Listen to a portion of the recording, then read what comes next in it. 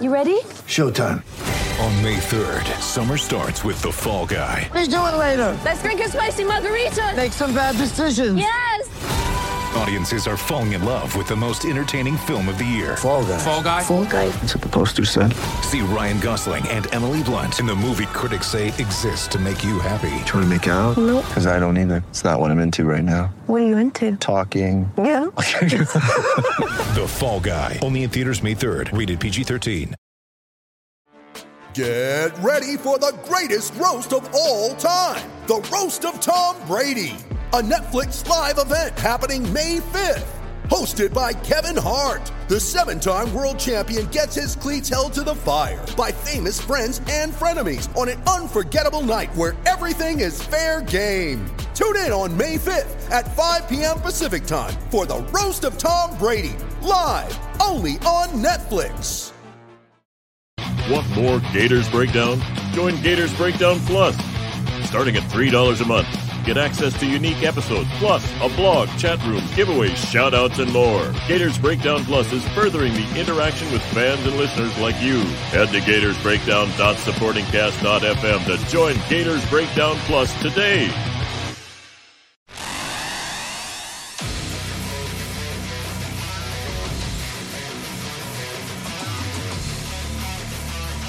Gators Breakdown, because there's never a dull moment in Gator Nation. The Gators Breakdown podcast is ready to go. I'm your host, David Waters. You can find me on Twitter at GatorDave_SEC. Joining me this week, of course, co-host Will Miles. You can find him on Twitter at WillMilesSEC and his site, readandreaction.com. Will, last week we focused on Billy Napier's offense. This week we focus on Patrick Toney's defense. And we know there was still some question, Will, as of about a couple weeks ago, was Patrick Toney going to be the sole play caller of the defense? And then Billy Napier cleared that up for us, that he is going to be the play caller for the defense. So that did clear us up a bit to do. And you and I had kind of started this bit of research on Patrick Toney some time ago. We've been kind of passing back and forth. But offense last week, defense this week. Yeah, man. I mean, I think everybody hopefully got a good flavor for what Florida's going to do on offense based on our discussion last week. And, that's sort of the place where I think most fans look at. And, it's interesting. When Dan Mullen took over, it was clear he needed to fix the offense. I think now with Billy Napier taking over and Patrick Toney taking over, it's pretty clear that there are some things on the defensive side of the ball that need to be fixed and need to be buttoned up, I guess we would say. And certainly the former defensive coordinator for Florida got quite a bit of ire last year. And, you give up, 52 points or whatever it was against Samford, and there's plenty of room for improvement. So, that's going to be a big part of what we talk about is what's different between Todd Grantham and Patrick Toney, their philosophies, what they're trying to do, and then sort of, what you can expect to see, because we are going to need to see some sort of defensive improvement this year in order to see Florida take a step forward. Yeah, absolutely. So, Will, a lot of this is, what these guys have, dating back to Billy Napier and Patrick Toney now. It's what they've done at Louisiana. That's what we have to go by. That's the defensive coordinator for Patrick Toney. That's the only place he's been a defensive coordinator. Billy Napier is the only time he's been a head coach there at Louisiana. So we're kind of just looking at, these last couple years for Patrick Toney, the last 4 years for Billy Napier. And, we'll see what changes. I think some things will change. You get a big talent upgrade, of course, no surprise there, and some more experience to go along with these two guys. So Patrick Toney, of course, only been the defensive coordinator the last 2 years at Louisiana. We'll get into a bit of his history just a bit before we dive into his defense here. But before we get started, hit that like button, hit that subscribe button if you're watching on YouTube. A lot of you watching live right now, thank you so much. Hit that like button, hit that subscribe button. Get those notifications when there's a new Gators Breakdown. And check us out, the home of Gators Breakdown, news4jax.com/Gators Breakdown. So, of course, Patrick Toney enters his first season with the Gators after being hired as Florida's co-defensive coordinator and safeties coach. Let's not forget that part of it as well. In his bio from Florida, Patrick Toney spent 4 seasons at the University of Louisiana on Napier's staff, where he served as the Raging Cajuns defensive coordinator the last couple of seasons, in addition to coaching safeties from 2018 to 2020 and outside linebackers this past season.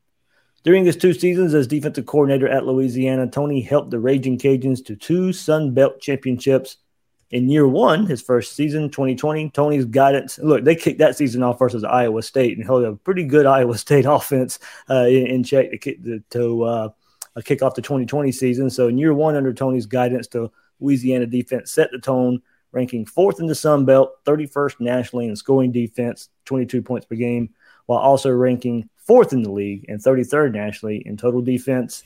In 2021, last season, Tony's defense finished 1st in the conference in scoring defense, 18.3 points a game, and tied for 9th nationally, while ranking 4th in passing defense in the league, giving up 2,589 yards.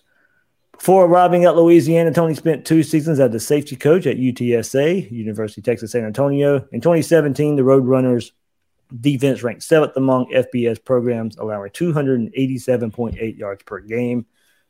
The team finished 8th in scoring defense at 17 points per game, 2nd in first downs defense, and 19th in passing efficiency.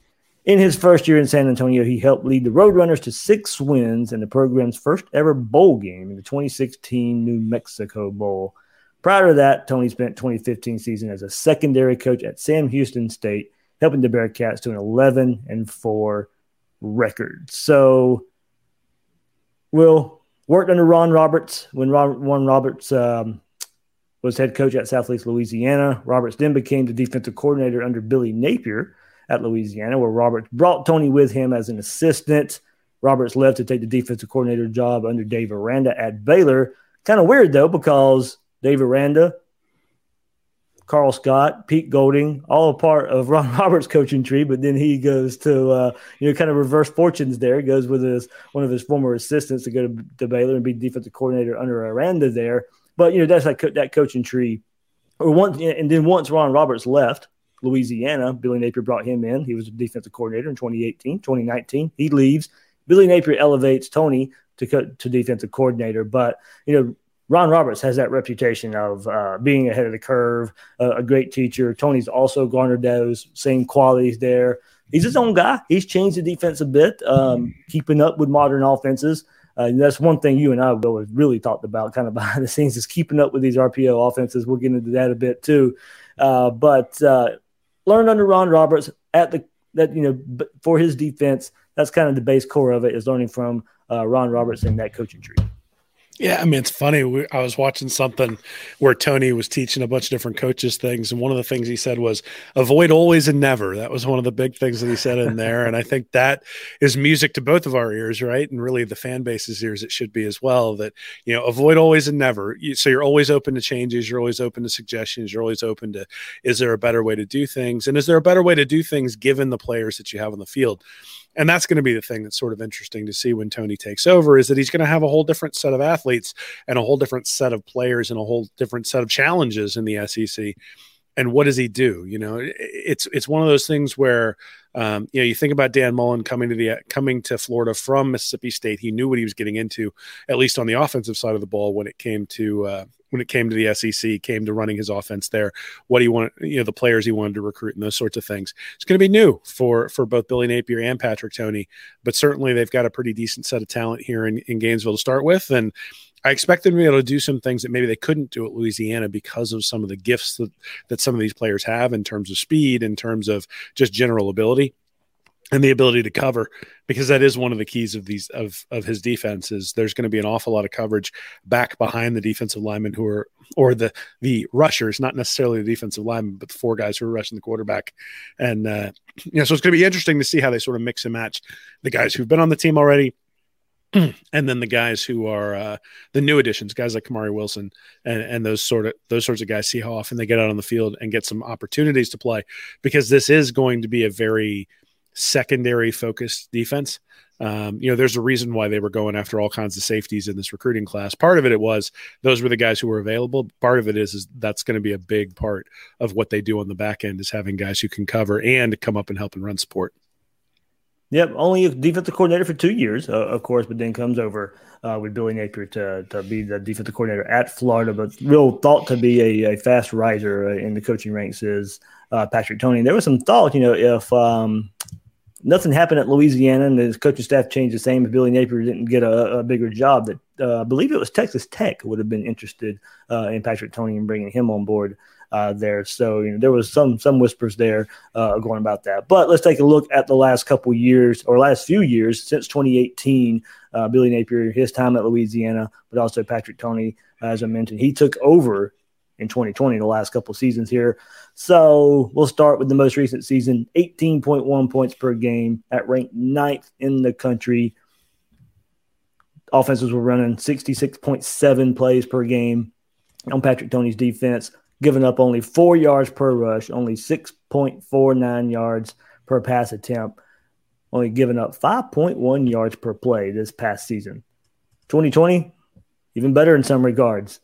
Points per game was ranked 28th, giving up 22 points per game, 72.3 plays per game were ran on the Patrick Toney defense in 2020, giving up 4.3 yards per rush, 5.78 yards per pass. So 2020 was better there, only giving up 4.9 yards per play in 2020. That was Patrick Toney's first season as defensive coordinator under Billy Napier. And that was an improvement on 2019. 2019, 20.8 points per game. So points per game, that was pretty good under Ron Roberts in his last season there at Louisiana. It went up to 22 in Patrick Toney's first year, but it was ranked 20th there in 2019. 68.1 plays per game were ran against Louisiana defense in 2019. 4.5 yards per rush, 6.75 yards per attempt there, but 5.5 yards per play. So Toney did improve that in his first season. It went from 5.5 in 2019 to 4.9 in 2020 and 5.1 in 2021. But Ron Roberts in that first season at Louisiana, well, you tell that Wills, they had a lot of work there, giving up 35.5 points per game. That was good for 106th in the country. So it was a big jump for them. Still a defense Patrick Toney was involved in as a safeties coach there. But you saw the improvement from 2018 to 2019, especially if you're watching the YouTube version. You got the chart here, but 2018 not great. They were giving up 6.3 yards per play in 2018 as well. As I said, their points per game 35.5, good for 106, and they jumped up to 20th points per game in 2019 and 2020. Patrick Toney's first year, up to 28th ranking in points per game, and then 9th this past season. Yeah, I wouldn't pay a ton of attention to the points per game other than it's heading in the right direction, right? To go from 106th to 20th to 28th to 9th. The defense took a major step forward from 19 to 20 when Toney went from safeties coach to defensive coordinator. And the way you can tell that is by looking at that yards per play. That to drop the yards per attempt in the passing game a full yard is a significant drop. And they went from 6.75 down to 5.78 in terms of yards especially in today's game. Yeah, absolutely. And so, that's a significant drop. And look, the points went up a little bit, but that's oftentimes a function of the offense leaving you in worse field position or the offense having turnovers or something like that. And, the fact that he was able to maintain that in 2021 says something because, I only looked at FBS numbers. So you take out all the cupcakes and all the FCS teams, and I had them at 4.8 yards per attempt or yards per play in both 2021 and 2020. And that ranked 15th and 16th in the country in all of FBS. So you're looking at a top 15 defense, both in 2020 and 2021, with a defense that was kind of 50th in 2019 at that 5.5 yards per play, and then 113th in 2018. So certainly he's overseen a defense that's gone from bad to good over the course of 3 or 4 years. But I do think it's significant that it jumped in terms of its efficiency when Roberts left and went to Baylor. That's not necessarily a swipe at Roberts, but I do think that there is an advantage to having somebody who's younger and maybe more aggressive making those play calls. Once you sort of all the wisdom and experience helps when it comes to game planning. But I do think there's a little bit of, riverboat gambling that probably goes on when you're a little bit younger trying to prove yourself. And I think that may have been what we see in this 2019 to 2020 transition when Toney took over as coordinator. Well, let's go to the next part of stats here I really wanted to look at. And, look at that one. Turnovers. It was somewhere if you've listened to Gators Breakdown, if you've watched the Gators the last couple of years, it has been a sore spot for the Florida defense. Started out well under Todd Grantham in creating turnovers, but did not end well the last couple of years. But last year, Patrick Toney's defense, 2021 season, 23 turnovers. That was good for 21st in the country. Florida, in that same year, last year, only created 13 turnovers, so 10 less than Louisiana. Florida ranked 102nd in turnover rank last year in causing turnovers. Not all that great. In 2020, 23 turnovers again for the Louisiana defense. That was good for 4th best in the country. Florida in 2020 only caused 16. That was 7 less. That was good for 42nd. Not terrible, but of course you saw what the first couple years Grantham was able to do. Florida in 2018 ranked 11th with 26 turnovers, ranked 20th in 2019 with 23 turnovers. But there's the big, massive jump there. If you want to go look at Louisiana, comparing Ron Roberts to Patrick Toney, a huge jump in turnovers overall. 2019, not bad for Louisiana either. 19 turnovers. That was good for 48th in the country. But in 2018, 15 turnovers. That was good for 100th there. So improvement in the turnovers, but it's just a staple. 23 turnovers the last 2 years apiece for Patrick Toney in this defense. Yeah, the interesting thing is when you look at sacks per game or sack rate, it's not like Louisiana's really all that high. In 2021, I've got them ranked 43rd, so 2.5 sacks a game, which obviously is better than what Florida had last year because Florida wasn't necessarily all that great. But actually, Florida was 31st. They were 2.8 last year. So Florida was still getting to the quarterback. They just weren't necessarily causing that, or they weren't converting that into turnovers. And I think that's going to be a big theme when we talk about it tonight in terms of what Patrick Toney considers a win. And I think one of the things, getting that free rusher to the quarterback and getting the sack has always been considered a win. And I think that's been one of the things that started to change in defensive circles, especially over the last 5 or 6 years, where a win is no longer getting a sack on the quarterback. A win is causing enough havoc that the quarterback turns the ball over. And that's I think, what you're seeing here in 2020 and 2021. And really what you're seeing at Florida as well, right? That Grantham was able to dial up blitzes, was able to dial up, looks that were able to get Florida to the quarterback, but he wasn't able to do it consistently. And so you weren't necessarily moving the quarterback off of his spot. And, we talked about this often last year. How many times did we see a defensive tackle driving the guard or the center back into the quarterback and making him throw the ball off his back foot?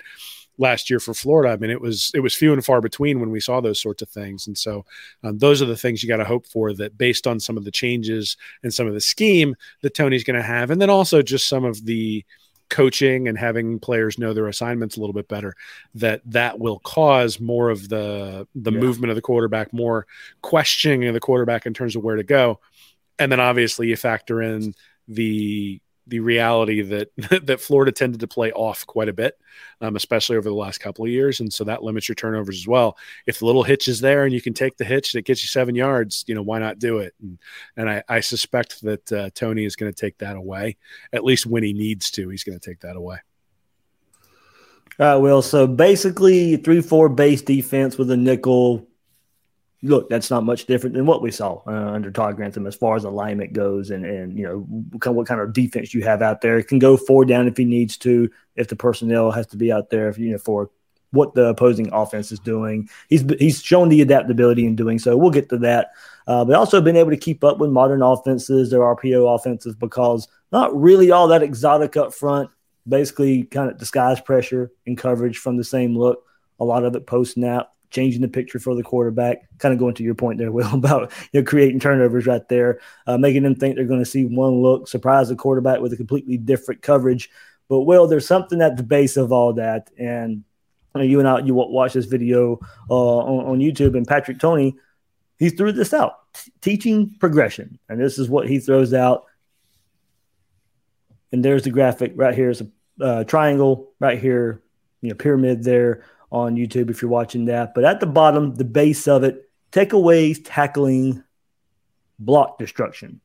Says if you can't do these 3 things, then you can't be a successful defense. So from there, defense moves to alignment. And he for the players, it's what is our alignment? Tempo offenses are built to get the defenses off the alignment. Priority number 1 is to get proper alignment. Well, that seems like it might be important. I don't know. For the last couple of years, with the music to our ears, we couldn't get guys lined up, couldn't get the call in from the sideline on time.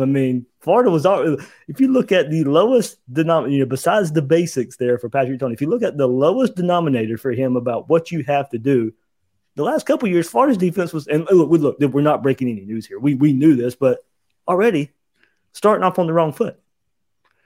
Well, I mean, so the Grantham triangle was upside down apparently because takeaways, tackling, and block destruction. Boy, that LSU game, not exactly an exemplary example of those sorts of things.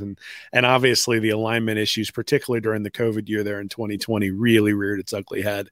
And so, yeah, I mean, look, I think one of the things we talked about was holding people accountable, and you can't hold people accountable if you're not clearly communicating what they need to do and clearly communicating what you think is important. And if Patrick Toney walks into the locker room and shows this to his defensive guys the first day, they know that if they blow an assignment, or if they do the right thing from an assignment perspective, but they blow the alignment, that Toney's going to hold them responsible, right? And if they've got the assignment and the alignment correct, but they miss a tackle, he's going to hold them responsible. Whereas, maybe you can work on technique up there a little bit higher, but if you get the guy to the ground, you're aligned correctly, you're doing your right assignment, and you sort of go all up this pyramid, well, then you can forgive little technique issues and those sorts of things. You can work on that stuff. So it's really sort of, in my mind, I like the fact that the triangle, the image here is that you sort of got a wide cone, right? That you've got a lot of things at the base that are very important. And then you start sort of ticking off these things as you go up further and further. And, look, it may be that you get to alignment and assignment, and that's where you got to stop because you got a lot of teaching to do there.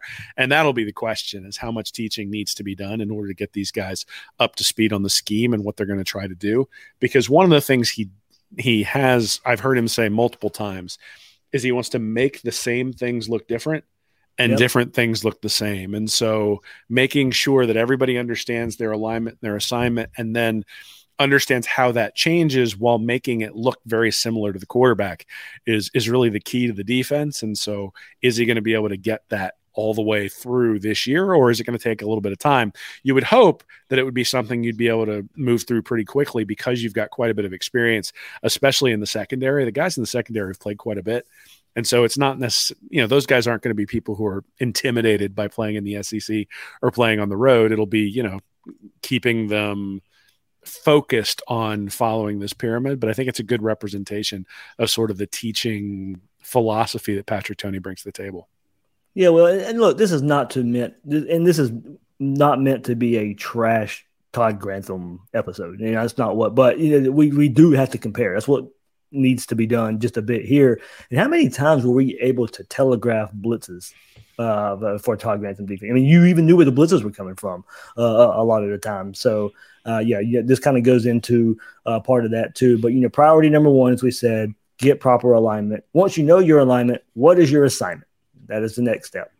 What is a defender's job in that specific defense? From there, once you're aligned and then you know your job, the key is the tool to get the job done. There's a primary key, a secondary key. Primary is the focus to tell a defender if the play is run or pass. Then the secondary key will confirm run or pass. Technique is the next step, but Toney says that doesn't matter if you're not aligned. Don't know your assignment or reading the wrong key. So what this boils down to, the mental side comes first. If the mental side of this really comes first. If your alignment, your assignment, you're not reading your keys right, it doesn't matter how good of an athlete you are. Doesn't matter your technique. If you don't have the mental side of it, you're not going to be successful. You're never going to get to the finish. And that's what we'll conclude. That's what Patrick Toney concludes this with, is the finish. How is the defender going to finish? It goes back to the foundation. Is the defender going to finish with a takeaway / pass breakup, a tackle, or a block destruction? It all boils down to get the mental parts first, then the physical technique and finish part. Yeah, so I take umbrage to one thing you said there, which is I do think this is going to kind of be a trash Grantham session, just because, I mean, look, the last 2 years. It wasn't meant to be when we hashed this thing out. I'm just saying the last 2 years has been some of the worst defense I've seen for a Florida team play. And so there's a lot of fixing to do, and where they need to fix is a little bit different. In fact, I think Grantham kind of fixed some of the holes in 2020, and then some new ones opened up in 2021. And that's going to be the challenge for Napier and the challenge for Toney. The thing I really like about the primary key and the secondary key is that, especially in this world with RPOs, you can't just go on primary keys, because if you're reading the hat of the offensive lineman and you see it go down, so you think it's a run, you see it go up, so you think it's a pass, you can be tricked very easily, because there are plays that are designed to look like runs that all of a sudden become passes. And there are plays where, quite honestly, the offensive line plays it like a run until the quarterback decides to pull it and throws an RPO. So making sure that the players understand their primary key and their secondary key, and even talk specifically about snapping the head, that you can see the player on tape. And you can see this a little bit if you go and look at Louisiana, especially early in the year. You can see the defensive backs, they actually snap from like their primary key to their secondary key. You can see their heads move. And so it's a really interesting sort of look into the type of stuff that Tony's teaching, because you can see the guys processing it, especially early in the year. But again, I think that's really important, that the corners and the safeties especially are looking at that and able to pick up that it's an RPO, or able to pick up that it's a read option, or able to pick up that it's a play action fake, and those sorts of things. So not just having that primary key, but having the secondary one is a big deal when it comes to teaching guys. And again, that sort of comes to, if you're not aligned correctly, how can you be focusing on your primary key? Yeah. And if you don't know what your assignment is, how can you know what your primary key and your secondary key are? And so when we saw guys moving around a couple of years ago where they weren't aligned correctly, and, you know, all of a sudden there's some blown coverage somewhere, well, no wonder, right? I mean, they're not aligned correctly. They can't possibly know the assignment. What are you keying on at that point? You're just sort of freelancing. And then, you know, obviously if you're struggling with tackling, and then that LSU game, I think they definitely struggle with block destruction. You combine all those things together, and that's how you end up with a defense that's unsuccessful. Again, I think some of it is, you know, so it doesn't take more than one guy to be out of position for the whole thing to fall apart. Right. And that's the other aspect of this that I think we're going to a lot of defense, right. A lot of defense is team aspect. You have to be able to trust the other 10 guys on the field. Absolutely. And you can see, so again, alignment, assignment, and keys. And the thing that Tony's going to have to hold people responsible for is, you know, if the guy next to you isn't in the proper alignment, say something to him, but it's not your job to fix that. It's your job to do to be in your proper alignment, to do your proper assignment, and key on what you key on. And then you got to trust that the coaches are going to pull the guys out if they don't do those things appropriately. And that's where the discipline really starts to come in, not just from the standpoint of, oh, that guy screwed up, he got pulled off the field, but that you're going to hold them accountable, so that you know the guy next to you is going to be held accountable, but you know that you're going to be held accountable as well. And I think that's going to be a big part of it. So it's not just, oh, we taught them the assignment. It's, what are the consequences when you don't do your assignment? Because you not doing that assignment means the guy next to you can't trust you. And when the guy next to you can't trust you, he feels like he's got to cover for you. And all of a sudden some guy gets an inside release when you needed to push him to the outside, and you get beat. And so those are the things that I think have happened over the last couple of years. And the hope is that won't happen moving forward, because there'll be more discipline when it comes to the defensive side of the ball. But that's something we're going to have to see. It's not necessarily something that, you know, I don't think you can measure that from Louisiana, other than the fact that we've seen a consistent improvement in the defense over the 4 years. And so you say, okay, there's good. But again, the first year their defense was terrible. So I'm not sure you're going to be able to look at the first 3 games of the year and go, oh, they fixed everything. Maybe they will. But I think it's going to be a slow process. It's going to be a process of getting people in and that doesn't mean that the defense won't be, you know, top 25, top 30. I think that's sort of reasonable for a Florida defense. In fact, even last year, Florida was like 40th in yards per play allowed. So it's not like they were awful overall. They were really bad against the run last year, though, and not a surprise they were bad against the run. And it turns out that running plays give up a few of, you know, less yards than passing plays. So I think they're a little bit overrated in terms of that yards per play, just because of the way they were getting gashed. But, you know, so it's not like this Florida defense wasn't 110th last year. I think the Florida defense was bad for the level of player they have and for the expectations of the program. And so again, if Tony can come in and improve them 5 or 10 spots, now you're talking about a top 25 or a top 30 defense. And if the offense can stay even where it was last year, you're going to end up with a team that ends up around, you know, 8-4, somewhere in that range. If both units improve significantly, then you can get better than that. But I think that's sort of the baseline. Yeah, good stuff. Good stuff there. Well, more good stuff coming up here. And our good friend Bud Davis in Sports Info Solutions He threw up a tweet that I saved because I knew this episode was coming up, and he threw a tweet up a couple weeks ago that was a statistical characteristics of Patrick Toney's 2021 Louisiana defense. Primarily a six-man box, 66% of the time, a six-man box for Patrick Toney's defense. Shift to a light box 24% of the time over a heavy box, only at 10% of the time. Base formation of 5 defensive backs. That's not much different than much out there. What we've already seen out there, Will, by throwing the nickel in there.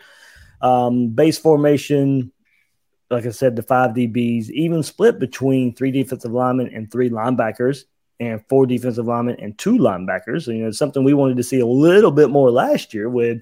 Look, Will, what did we say about a month ago when we looked at Florida's roster? The highest recruited position on Florida's roster is the linebacker position. So if there's 3 of those guys out there with as versatile as those linebackers are, okay, you can throw three more out there. Patrick Toney last year at Louisiana split that pretty good between 3 defensive linemen and 3 linebackers, compared that to 4 defensive linemen and 2 linebackers. Will, in this one right here, almost exclusively rushes 4. There was probably one difference there between Todd Grantham. In his, I would say, antiquated defense, you'd have to send – he would send more than 4. He'd put his defenders, his pass defense, in precarious situations because of, 5, 6 guys coming. That was what Todd Grantham was known for, was – okay, yeah, he's bringing a blitz. But it was an exotic defense. It was bringing 5, 6 guys. You didn't maybe know, where from, but sending 5, 6 guys, it left the defense in some holes right here. So we'll get into it. A while. Almost exclusively rushing 4 with some key terms here: simulated pressures and creepers. But before we get to simulated pressures and creepers, anything will kind of just catch your eye through here with Bud Davis and the Sports Info Solutions stats that they shared? Yeah, I mean, the big thing is that this is the direction that college football is going. So, college football for a very long time was dial up the exotic blitzes, get the pressure, and all of a sudden you'll be able to cause turnovers and havoc, and that's sort of the goal. And it's not that causing havoc isn't the goal, but as you've gotten quarterbacks who are more mobile, and not necessarily mobile in terms of their ability to necessarily run like Michael Vick, but mobile from the standpoint of they can manipulate the pocket, they can move around, and they can make sure that you're they can get out of the grasp of somebody who's coming on a blitz. So, you think about, you get a free rusher. That used to be the thing that, and obviously if you can get a free rusher, you'd like it. But, it used to be if you got a free rusher, that was the goal. Get the free rusher, and then that free rusher had to beat the quarterback. But these days, the quarterbacks are talented enough that even with the free rusher, oftentimes they're able to spin out of the sack and then go make a play downfield. And the minute you're able to spin out of that sack, well, now you've got a disadvantage on the back end and the secondary. And so the real philosophical difference that's sort of going on is okay, we're going to figure out how to get pressure with 4 guys. We got to come up with unique ways to do that. And then how do we recruit the right personnel, or how do we, draft the right personnel when it comes to the NFL in order to be able to do that sort of thing. And so that's the kind of thing that I think you're going to see when you start seeing roster builds and roster distribution. It's why it's so important to have a guy like Shamar James, somebody who can conceivably be a 3-down linebacker out there, a guy who's going to be able to excel in coverage. So that's sort of what I look at. I mean, you look at all the defenses that are starting to excel in the NFL, the Vic Fangio type defenses, where, we went through the Tampa 2 with Tony Dungy, and then that sort of went out of style. Mm-hmm. And there were more Rex Ryan type defenses that were brought in, where there was a heavy emphasis on pressure and pressure packages. And now you're back to Vic Fangio, where it's a cover 2 shell, but there's more stuff going on in the back end in terms of the coverages that you can present, but it's almost exclusively a 4-man rush. And I think Napier and, you mentioned Roberts and you mentioned Aranda, and those sorts of guys are very much tied in with that sort of defense, where you're giving your defensive backs help, but also trying to confuse the quarterback from where the pressure is coming from, so you can move him off of his spot and make him make a mistake while having gifted guys in the secondary.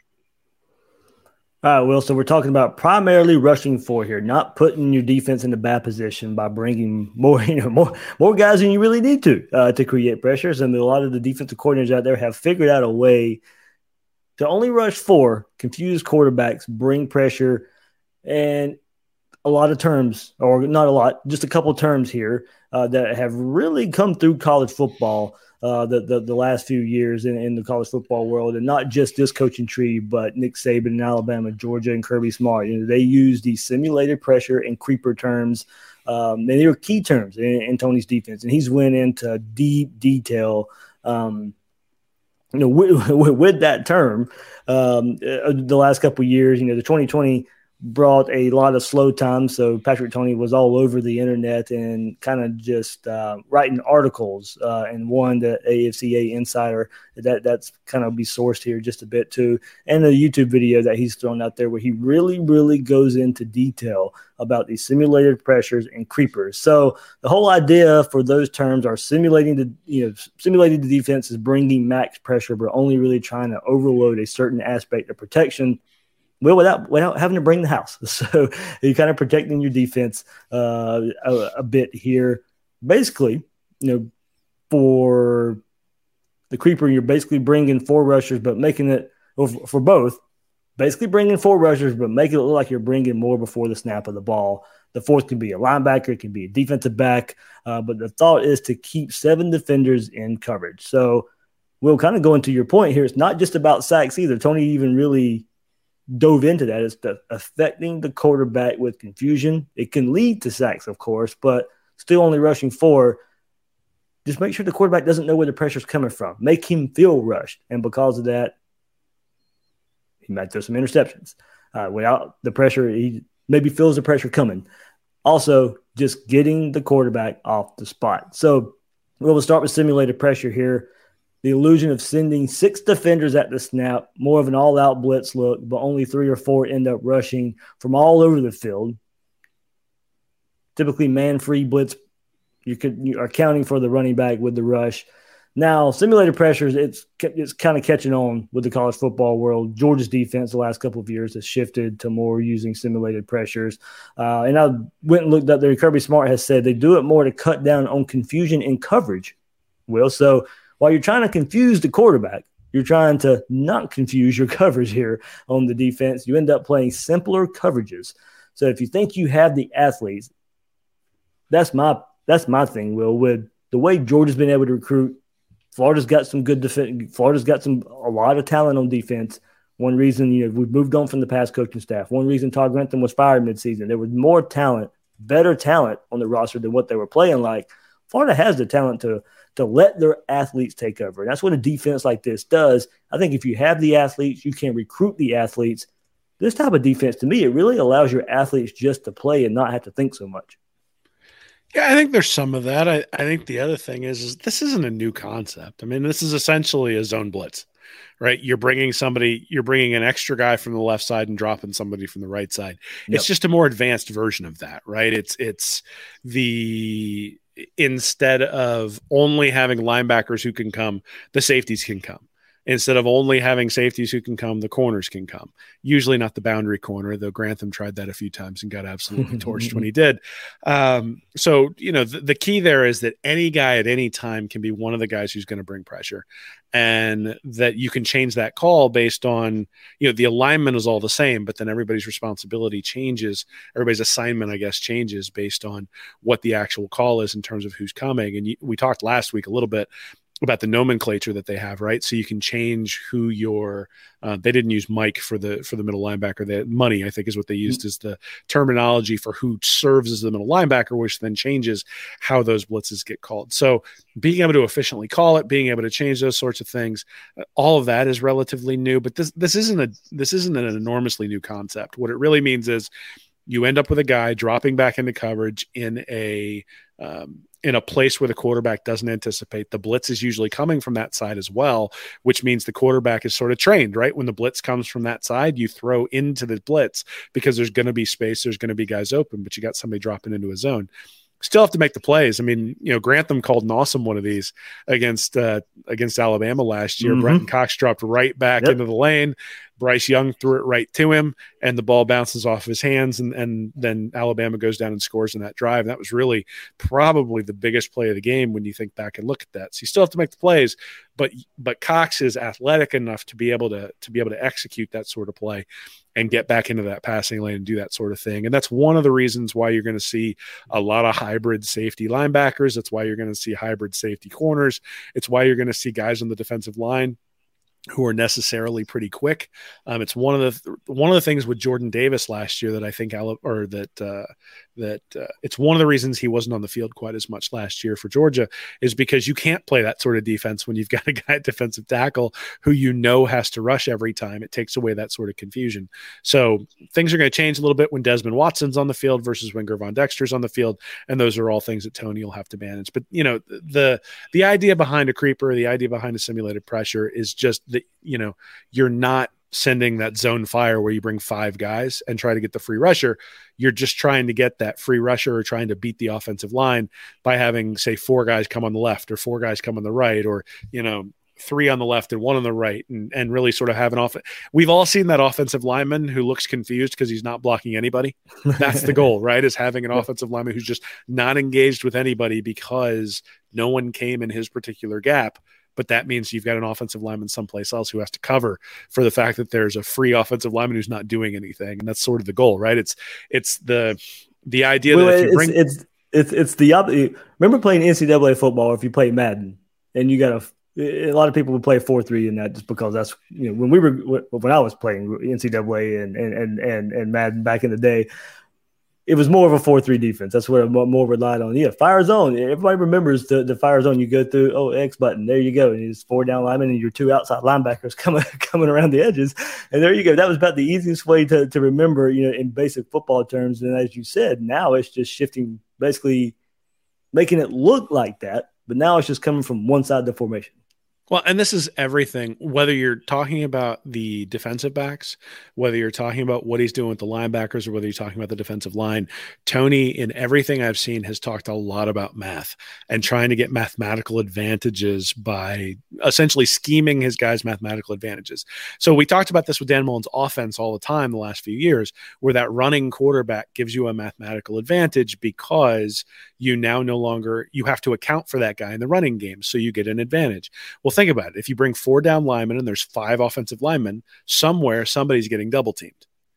If you bring pressure in a way where the offensive line doesn't know what's coming and you overload one side or the other, and one of the offensive linemen doesn't engage with anybody, well, now you've got 4 on 4. So you just gained the numbers advantage you would have gained with a blitz, right? You bring a 5th guy and now it's 1-on-1 with those 5 offensive linemen. You gain an advantage.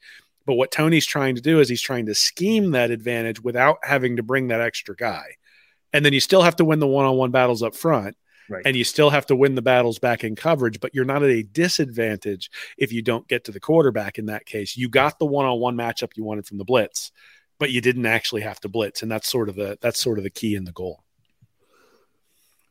Well, so I went over simulated pressure. You introduced creeper just a bit as well, but creeper and another term for that, replace blitzes. And as we said, this is more for a traditional fire zone. Simulated pressure, more for man defense. Creeper, more for traditional fire zone pattern or blitz. Sending 5 rushers to fire zone, sending 5 rushers with other defenders dropping into zone coverage. With creepers in play, now you're sending a non-traditional, unknown rusher from second-level depth. And most of the time for this one, it was a slot corner or a linebacker when you're looking at the creeper coming in and being that 4th guy. The player from a non-traditional rush position and is replacing a blitzer that is in a traditional. And here's where it gets pretty. The part that I like it. So you're rushing a player from a non-traditional rush position, replacing a blitzer that is in a traditional and probably already identified from the offensive line or the quarterback. And the goal is to cause conflict, confusion, and protection, like you said. Creeper, 4-man rushes that attack an aspect of the protection or blocking scheme by overloading a player or side. By only sending 4 in the rush, the coverage isn't compromised like a traditional fire zone. So Will explained it. That's how Patrick Toney explained it. But here's some of the benefits. Will, you don't sacrifice the coverage for rush. You get the happy medium between blitzing to create pressure or tackle for loss. This plays into the run game as well. Without this, so goes there. They give 10 of your 11 defenders a legitimate threat of rushing on any down.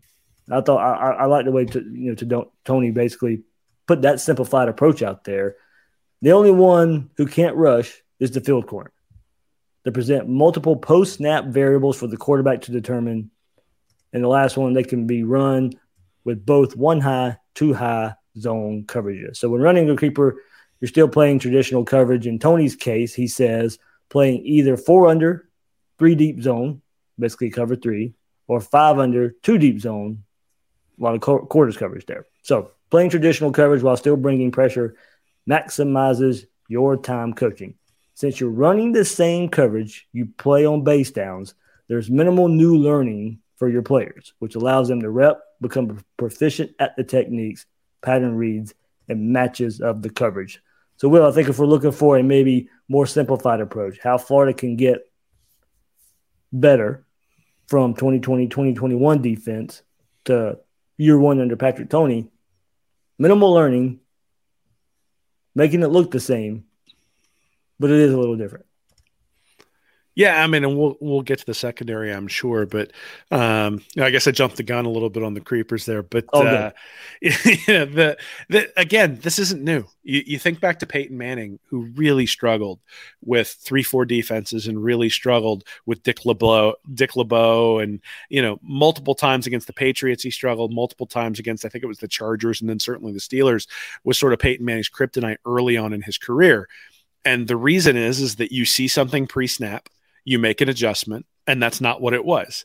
And so, the defense is able to disguise what it's doing because of that. Exactly what you said, known rushers versus unknown rushers. And in the old 3-4 where you're running the zone blitz in the Dick LeBeau, that was usually the linebacker and the defensive lineman who were switching roles. And all of a sudden you were getting to Peyton Manning, moving him off of his spot, but the coverage was still in was where it was supposed to be if you'd have just been rushing 4 guys traditionally. And this, I think, is sort of the difference when you think about where defenses have gone, is if you think about the defensive linemen as sort of the level 1 rushers, you think of the linebackers as the level 2 rushers, and you think of the safeties and the corners as level 3 rushers. The goal here is to no longer have that categorization, right? The goal is you've got everybody up. In fact, I saw a really good article by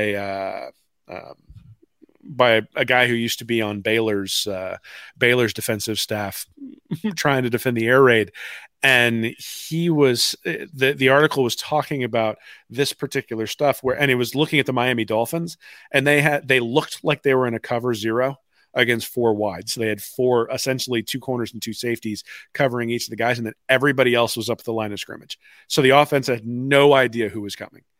And it could be everybody or it could be nobody. And if you get cover 0, there are some very distinct things you want to do. And it's usually get the ball out quick. It's usually some sort of slant, or you're going sort of deep on a fade, those sorts of things, right? But you try to run a slant when you've got guys coming back into that zone. Mm-hmm. And all of a sudden there's a throw right into somebody's breadbasket and you get a turnover, and the offensive line doesn't know who's coming and all those sorts of things. Now, I will say the one weakness of this particular defense, or at least one of the things I can envision as being a weakness, is you get hit by a counter in the right, you've got one side of the defense collapsing and the other side is rushing, and you get hit in the right. If the call is made right, you might get caught in some situations where you just don't have enough guys at the line of scrimmage. And, the offense is trying to do the same thing. And if you got 4 guys coming off the left and all of a sudden there's a pulling guard coming around and there's just nobody there, well, that turns into an explosive running play. And so that is the weakness to this sort of thing. I know, depending upon who you talk to and depending upon how they're calling things, there's a lot of charting that goes on trying to understand the tendencies of the opposing offenses to make sure you understand when are they going to pass, when are they going to run, what kind of runs do they do, all that sort of stuff. And we talked last week about sort of the different zones that Napier has in terms of his play calling. Well, you can bet that they've done the exact same thing on the defensive side of the ball, except they've charted those zones for the opposition. And so you think about like the advanced scouts, you think about all the analysts, what they're doing is giving Patrick Toney information to help him know what to call when, because the last thing you want to do is overload one side and then you got a counter going the other direction, and that turns into a big play. Yeah, and going to your point there, just think about how much your play calling changes when you get to that fringe area that we talk about. When you're a defensive coordinator and an offense gets into that fringe area, what do you want to do? You're calling plays to knock them out of field goal range. You don't want them to get any points when they get into that fringe area. So you start seeing a little more aggressive, trying to get that quarterback sack, try to get that tackle for loss to get those opposing offenses out of field goal range, out of scoring point range. And yeah, your offense is going to react to that, knowing defenses are going to bring more pressure in those situations, hoping they can get a big play out of it. Yeah, well, and Bud didn't break it down in terms of down and distance, and nor do I think he needed to. But I suspect that oftentimes when Tony was bringing 5 or 6, it was in a situation where the field was shorter, right? That's one of the things in the red zone. If you put 7 guys in coverage in the red zone, it's very difficult to fit the ball in there for the quarterback. But if you don't get to the quarterback, eventually you have an opportunity to beat that coverage. And that is an opportunity then to maybe bring more guys because you've got less actual ground to cover. And so when you get into, the red zone, or what they call it, the gold zone, when they're like at the 10-yard line and in, when you start looking at those particular areas, that's when you do have the opportunity to bring more people, or maybe have an opportunity to bring more people because of that. But one of the other things I think that's interesting that I've heard Tony say, though, is you got to be willing to bring the house. Right. You can't just sit there and go, I'm going to run simulated pressures. And it's interesting from those numbers. I mean, 66% of the time he's bringing 4 guys. So he is running these simulated pressures or creepers an awful lot of the time. At the same time, it is only 2/3 of the time, which means 1/3 of the time you're bringing extra guys. And so the offensive line can't just relax and go, there's only always going to be 4 guys coming. There might be an opportunity for you to send 5, for you to send 6 to get that free rusher to the quarterback. And there you're going to get him, right? Because in that capacity, or at least you need to get him, because in that capacity, it's not something the offensive line has seen. Is the running back going to leak out and not necessarily pick up pass protection, all those sorts of things? So this is a game of bluffing, right? I mean, you can set up those 4-man, you can set up those one-on-one rushes by simulating and doing the creepers and faking that you're going to blitz. But if all you ever do is fake blitz, it doesn't do the job. So at some point you got to bring it all. And that's really the trick. And I think this is one of the things that was Steve Spurrier's genius, at least on the offensive side of the ball. He always knew when that was coming from the opposition and was able to have the perfect play call against it. And so that's one of the things. That running back draw he would call it just at the absolute perfect time would get me every time. I was like, man, Spurrier's in his bag. When Spurrier hit that running back draw, you knew he was in his bag. We knew the deep passes were going to be there, but when Steve Spurrier could hit that running back draw, that's when I look at. Yep, ball game's over. Well, and that running back draw then sets up Mills to go deep on that post down the middle and all those different things. And so, look, Spurrier was a genius and he knew when to call what. Some of that was because he'd been a player and been an elite player himself, right? So he had sort of a feel for it.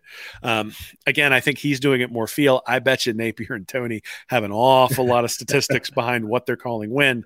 And really, one of the things you got to look at when you look at those numbers is you've got to look at your tendencies, right? Yeah. And sometimes breaking your tendencies, even though it's not necessarily what you've coached or what you think is the best thing to do overall, you're going to need to break your tendencies along the way. Because let's be honest, every other team is probably doing the same stuff, right? In terms of charting this sort of stuff, looking and seeing what does Florida like to do in different situations and those sorts of things. And so you're going to have to break your tendencies from time to time. But I think the goal is still pure, right? The goal is you want to create a conflict on the offense. In the protection, you want to create a conflict in the head of the quarterback so that the quarterback looks at his hot read and goes, that hot read's not open. Now, if he's got time then to move to his second read, a lot of times that guy's going to be open, but you've still got sort of the full integrity of either the zone or the man coverage behind it, as opposed to just having a gaping hole, which is what you'd have normally when the guy gets to that second read. And the hope is that you get him to move off of his spot, which allows the zone to close or allows the man coverage to close. And then you're able to get in there and break up the pass or even get a turnover. So, that to me is sort of the key here is, and really the thing you want to watch for when you're watching a Tony offense is those defensive linemen are going to have to win some one-on-one battles. And so it's not, if you get stoned 4-on-4, this defense is going to get shredded. I mean, that's just like any other defense is going to get shredded if you can't get pressure with 4, because it means you're going to have to bring 5. And the minute you bring 5, then they'll have an opportunity to take advantage of you. And we'll get into it in a couple of weeks. We'll do offense next week. We'll do defense the week after as we kind of do our spring roster breakdown. But that is one worry spot for me is besides Gervin Dexter up front on this defensive line, in that true defensive line role, who are you pointing to go out there and have a lot of production? Because he's about the only one who's been there producing year in and year out over the last couple of years. So something we'll get into in a couple of years, and maybe a struggle spot there for the Gators. So, all right, Will, as we wrap up here in this past happy game, of course, we have to go to the secondary. That's where Tony's specialty is. He's been in that safety role, coaching safeties as an assistant when he was brought over to Louisiana, and then taken over as co-defensive coordinator here at Florida, but also defensive coordinator at Louisiana, but still coaching safeties at the same time.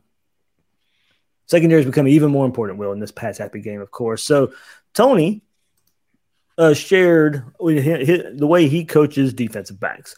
And Tony has a progression starting with I progression. Scan is the first part. Get the signal from the sideline. Well, look, we even know that's important coming from the last couple of years for this Florida defense. So first you got to get the signal from the sideline. But then, of course, know your down and distance. The formation the offense is in, the split of the wide receivers, which wide receivers are on the ball, off the ball, and then game plan specific information. So Tony said, after getting the signal, those are the items in the scan. Scan, zoom, and snap. So zoom is the next portion of the I progression. Zoom, you heard us talk about this earlier. He wants his defensive backs to zoom into your primary key of run or pass. And then snap is the final step of I progression. Snap eyes to the secondary key.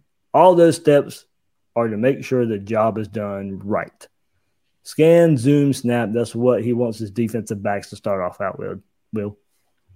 Yeah, I mean, look, I already mentioned that I love the idea of the clarity of a primary key and a secondary key, especially in an RPO world, I think is really important. And then, it comes down to numbers. I mean, as a defensive back, your assignment, but also you're trying to trick the offensive line to give you a 4-on-4 matchup instead of a 4-on-5 matchup. You're trying to do the same thing on the defensive side of the field, right? You're trying to convince a quarterback that he should go in one direction, and instead when he goes that direction, there's an extra guy over there. You've actually got the double team going in that direction. So there's a big part of just the numbers and the math. And again, trying to sort of shrink the field. And if you can take away a guy or two guys on the offensive side of the field just by scheme, then all of a sudden you've constricted the operating window for the quarterback, and you've constricted exactly what he's going to be able to do with the different progressions that he has. So it's not perfect. I mean, at the end of the day, some of this is guessing, right? And that's one of the things that I think we need to acknowledge, is that the goal of the simulated pressures, the goal of the creepers, the goal of making sure that you understand exactly what you need to do for all of your different assignments is to make sure that even if you screw up, the play's sort of in front of you and you're able to take advantage of that and able to have somebody back there to stop the play. And so I suspect that we're going to see less big plays against Florida's defense, certainly ones where, the ball gets up, there's a missed tackle, and all of a sudden there's nobody else around. I don't think that's going to happen near as much in 2022 as it has the last couple of years. All right, Tony went on to explain his fundamentals. And the next step in him teaching are the fundamentals. 4 categories for Tony. First is alignment, same stance every snap, so you're not giving away what type of coverage you're playing. I like that one, and that got me thinking. Is like, how often we go back and watch a game? Can we, where the cornerback is basically giving away where he's shaded, what type of coverage he's giving away? All that can really, hurt a defense and give a quarterback too many clues about how to. It can give the whole defense away about how just one defensive back is going to align. Also under the alignment category is depth and leverage. How deep does the player need to be to get the job done? How can the defensive back gain an advantage? Secondary category is eye discipline. That's going back to the primary secondary keys. We explained that earlier in the episode. Footwork, the third category in fundamentals. The defender needs to have eye and feet in sync. primary key needs to have primary footwork. Depending on what your primary key is, that dictates what footwork to start with, and then to the transition to your secondary key. Your secondary key determines your transition. Then, as Tony says, the finish is the most important. That's back to the block destruction, the takeaway, pass breakup, tackle, very detailed aspects of how to finish plays, where, how to tear off blocks, different forms of pass breakups will, how and where to make a tackle, how to create different types of turnovers, whether you're punching the ball, whether you're poking at the ball, whether you rip and you're pulling at the ball, all that stuff. They're very detailed, and just these little aspects where they seem basic, alignment, eye discipline, footwork, finish. Tony goes into great detail, and they practice, where they're at on the field, where the offense is at on the field, where they're trying to make a tackle, where they're trying to make a play. There's a specific way to do it where you're at on the field. Yeah, I mean, again, after looking at Napier's attention to detail, it's not a surprise that his defensive coordinator is similar in terms of his attention to detail. And look, these aren't new concepts for the players. No, right? no. The players have been doing these things for years. The question is, have they been taught this clearly, and have they been taught this directly, these different principles? And I think the big thing here is your alignment is the same on every play, but you need to understand what you're trying to do with the receiver. One of the things I really liked in this particular segment when he was talking about defensive backs is that you want to be big and you want to be in front of the receiver. Basically, that you think of it as like two jets that are coming at each other, and somebody's going to play chicken. And the idea is to force the receiver, if he wants to get outside, that he has to go so wide to go outside, especially if your job is to force him back to the middle, that he has to go so wide to the outside that it completely destroys the timing with the quarterback. And if he goes inside, he's going inside because you forced him there and you've got help there on the inside. So knowing what your assignment is, knowing where you have help on the defense, and then being big in front of the receiver and making the receiver play chicken, making him move outside of where he wants to go so that you can then get them off the timing. I think that's a big deal. I guarantee you Florida's receivers did not, or Florida's cornerbacks have not done that very well the last couple of years, right? It's been sort of a drop, step, and trail, and then try to high point the ball, and that hasn't been all that successful. In this case, if you can drive them off of the timing, then when the ball's thrown up there, hey, the quarterback didn't throw it to the right spot, or, it's a little bit short and it gives the corner an opportunity to jump up and knock it down or even intercept it, or the ball comes out late because he's waiting for somebody to get to the spot, and that allows the safety to come over and make a play. All those different things that are all tied to the footwork and the discipline of making sure that you make the receiver go where you want the receiver to go based on what the defense is supposed to do. And it looks like aggressive defensive back play when you play it like that. How many times did we see defenders nowhere near a wide receiver when they're trying to catch the ball? Florida couldn't create turnovers because there was no DB in the area of trying to make, even they would have to run up to even try and make a tackle. I mean, nowhere even near trying to make a play on the ball and trying to get an interception. Florida's defensive backs have not been aggressive. And Tony, when he was talking about that, it's like, look, yeah, you're trying to stop the momentum of the wide receiver. Make him run through you, kind of like a charge in basketball. That's he had a picture of Kobe Bryant when he showed this up when he threw it up, and you talked about make him run through you. You're standing up there. I did like that too. You're throwing off you're throwing off their timing because you're trying to stop their momentum. Well, the other thing is it's a level of teaching, because I think it was Quincy Lenton who, after he graduated in 2020, came back and some people interviewed him about why the corners for Florida were so far off the ball, and he's like, I don't know, that's not what I was taught. And so they had either changed fundamentally what they were teaching, or the players weren't getting the teaching from the staff. And again, I don't know that any of this is necessarily like extraordinarily groundbreaking, earth-shattering. Nobody else does this sort of stuff.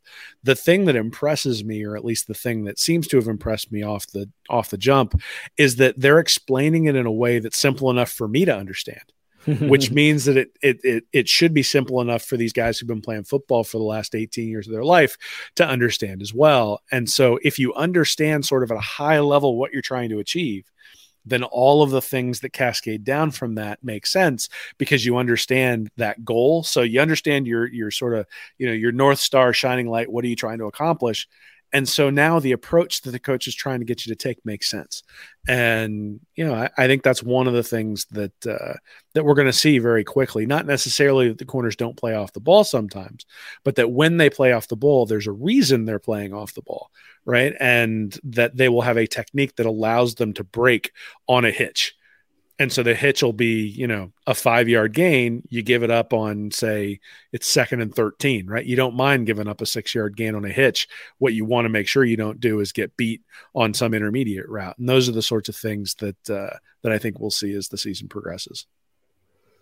All right. Good stuff, Will, man. The last couple of weeks here, offense last week, defense this week. Kind of, look, this is what we saw before. Now, will we see this at Florida? That's going to be the magic question. How much will we see this at Florida? As Will said, look, there's numbers out there. Okay, Patrick Toney likes to just send 4 on the rush 66% of the time. Does that change with the type of athletes he has at Florida? Does he – all right, now this guy – I didn't have this type of talent in Louisiana. I know this guy can make this sack.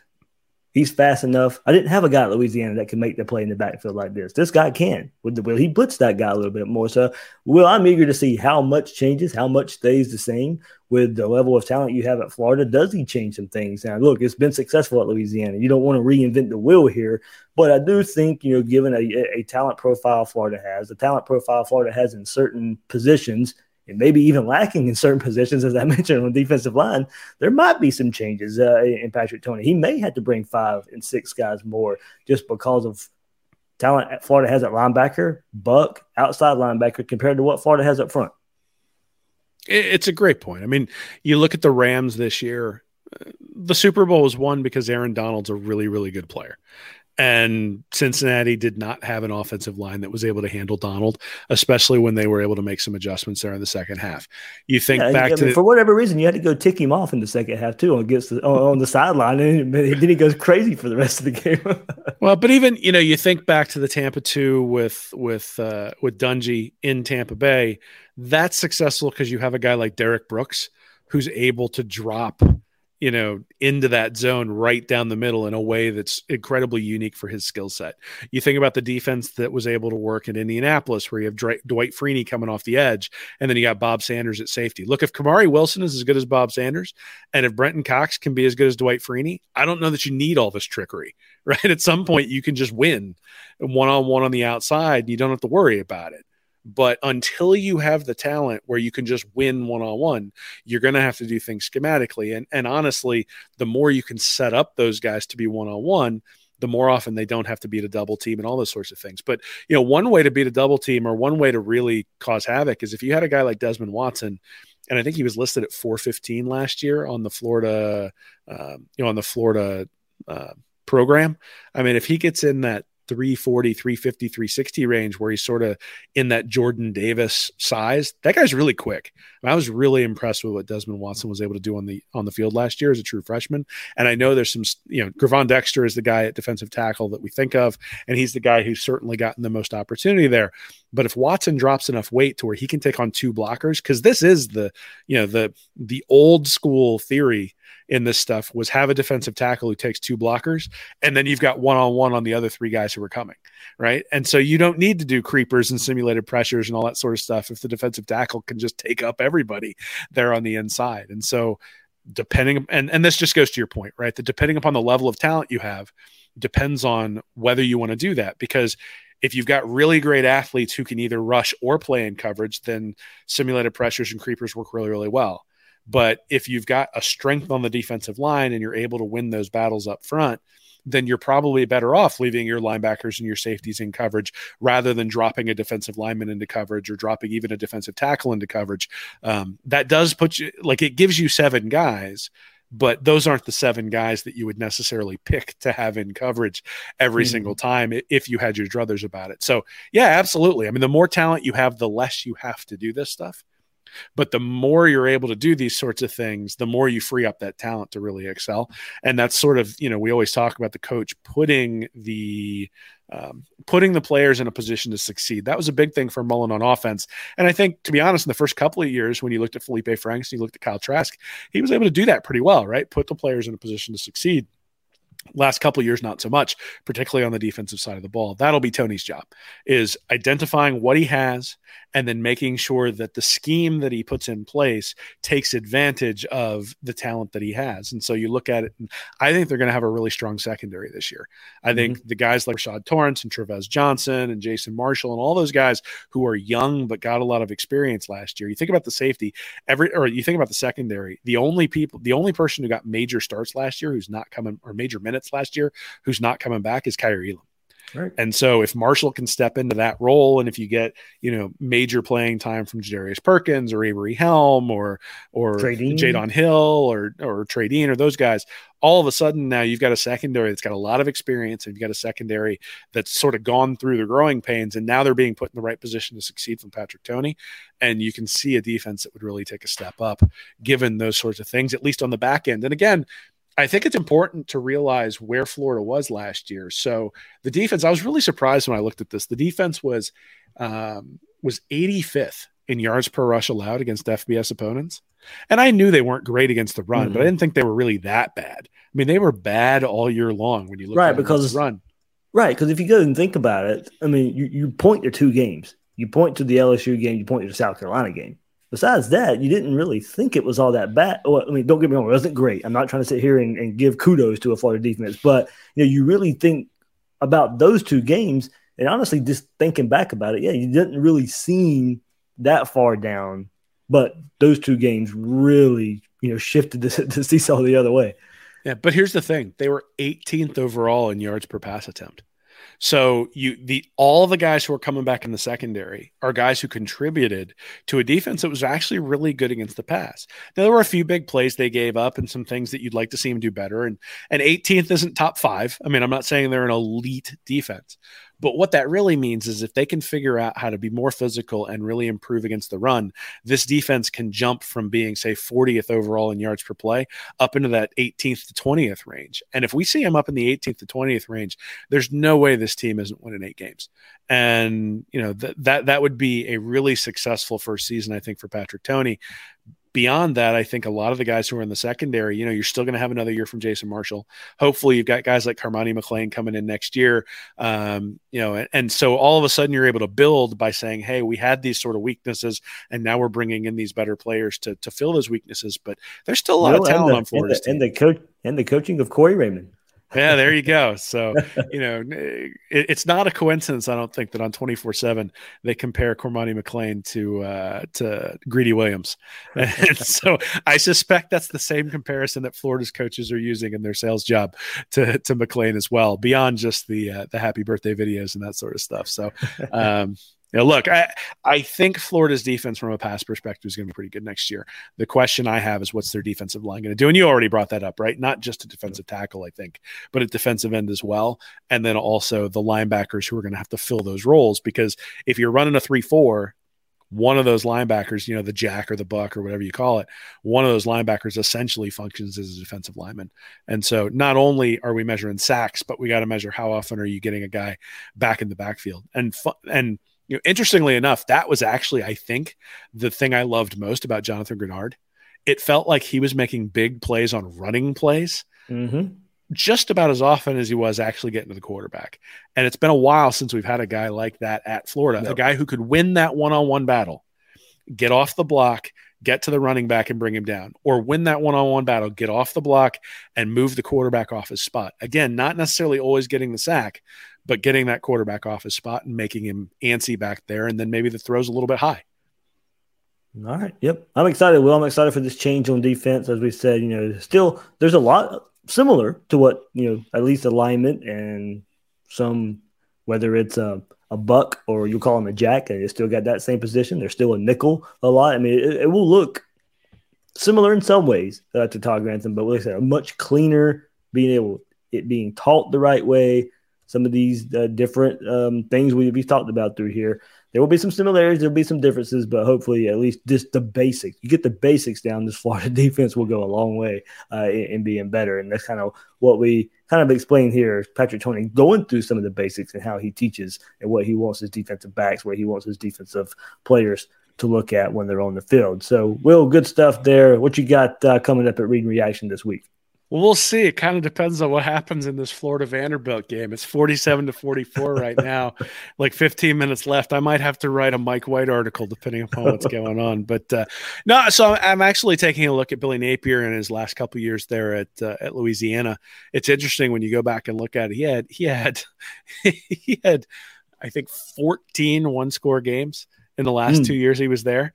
And that's sort of been the bugaboo here at Florida in terms of, Dan Mullen has a lot of success in one-score games first couple of years, obviously 1-4 this past year. Same thing with Jim McElwain, his first 2 years, very successful in one-score games, and then not as successful there in 2017, clearly.